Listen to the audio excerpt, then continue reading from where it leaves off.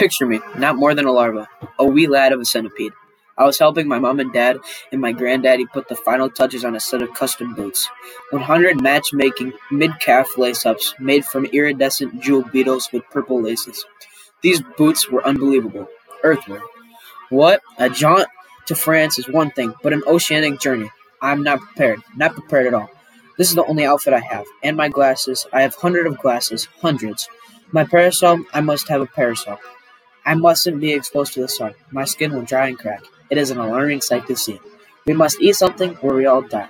We can't eat the peach. We'll sink, and then we'll all drown. Grasshopper. This family of ours went on to do some remarkable things. Centipede became a world-famous designer of fabulous shoes. Spider used her web to build the most amazing bridges the world has ever seen. And Earthworm became a social activist foreman. James, they're sharks. There are 100 of them, and they're coming this way. I think they want to eat the peach. There is something we can do. I'm afraid it is not much more than a wonder, but if an airplane can take to the sky, why can't a peach? An airplane has engines and wings, and so do we. The seagulls. The spider, is your web strong, and can you make lots of it? We'll loop spider's web around the seagull's necks, and then we'll tie the other end to the stem of the peach. We just need bait. Earthworm, you are the biggest, juiciest earthworm in the entire world. You're a seagull's dream.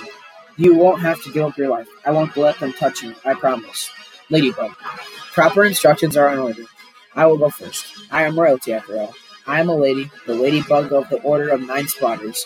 You know, the spots one has, the more respectable and intelligent one is. I suppose we're heading to France. Yes, definitely France.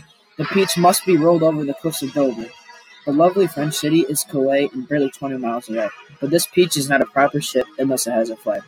Take my extra bloomers. They'll do it in a pinch. A lady always carries extra bloomers. Spider. Why? Hello. Aren't you a delicious little blade? There is nothing to be afraid of. I'm just a little boy. I'm Spider.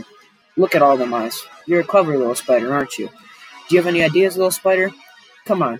Whisper in my ear. If I think it's a good idea, I'll tell the others. Oh, that's clever.